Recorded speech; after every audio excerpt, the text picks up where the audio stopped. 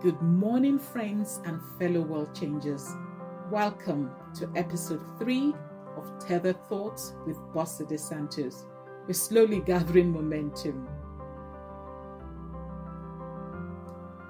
Yesterday, we identified 4 important elements to finding true happiness: integrity, passionately seeking after God, obedience to His word, and thankfulness from a truthful and loving heart.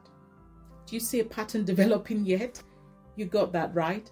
An invitation into intimacy with God and His righteousness.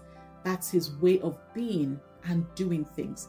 His standard of doing things.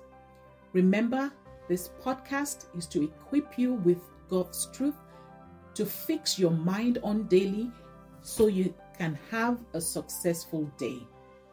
Today, I'll be sharing on how to keep your heart pure and find true joy. In The Weight of Glory, one of C.S. Lewis's notable sermons, he said, "It will seem that our Lord finds our desires not too strong, but too weak.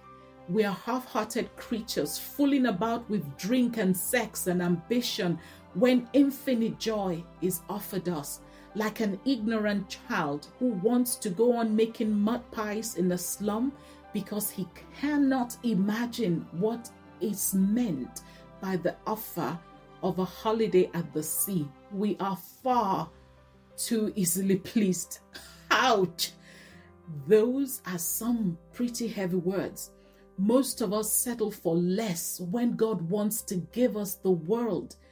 Mother Teresa rightly put it when she said, "A joyful heart is the inevitable result of a heart burning with love." Looking at our text for today, Psalm 119, from verse 9 to 16, which begins with a question addressing our focus, and I'm reading from the Passion Translation. How can a young man stay pure?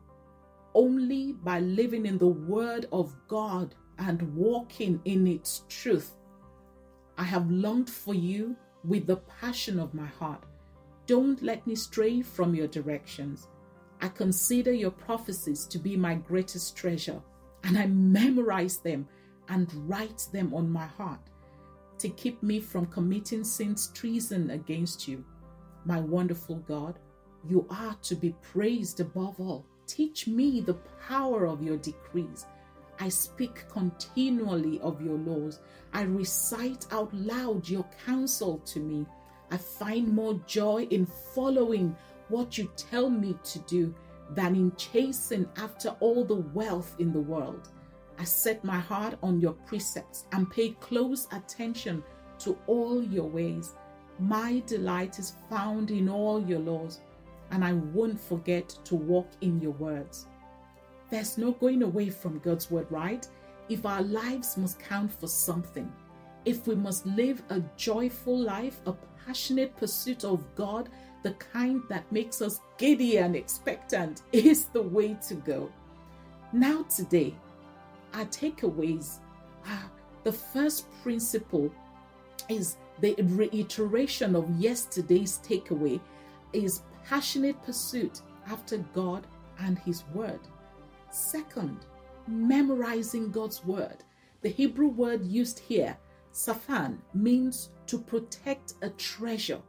And it's the same word used of how Moses' mother in Exodus 2 hid him because she saw he was a special baby.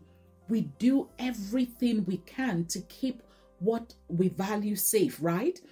Next, we meditate on God's word. Remember, meditation has two elements to it: reflecting on and speaking out loud the truth of God's word so it can be implanted in our hearts for our faith to grow. This young man in our scripture is so passionate about God that he puts God first before any business deals. Remember the rich young ruler, beg your pardon, the rich young ruler in the Gospels who was sad because Jesus asked him to give away his wealth? Friends, from these scriptures, we see that the things we often chase after in life, wealth, power, happiness, influence, they're all found in going after God. Seek first the kingdom of God and his righteousness. Jesus said, and all these things will be added to you. Solomon asked God for the wisdom to lead God's people well. God gave him wealth like nobody else in his time had. Does that tell you something?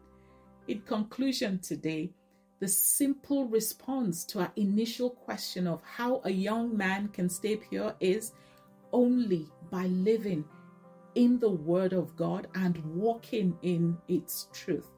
And that's a successful living secret to true joy and pure heart, which leads to accessing God's wisdom and goodness.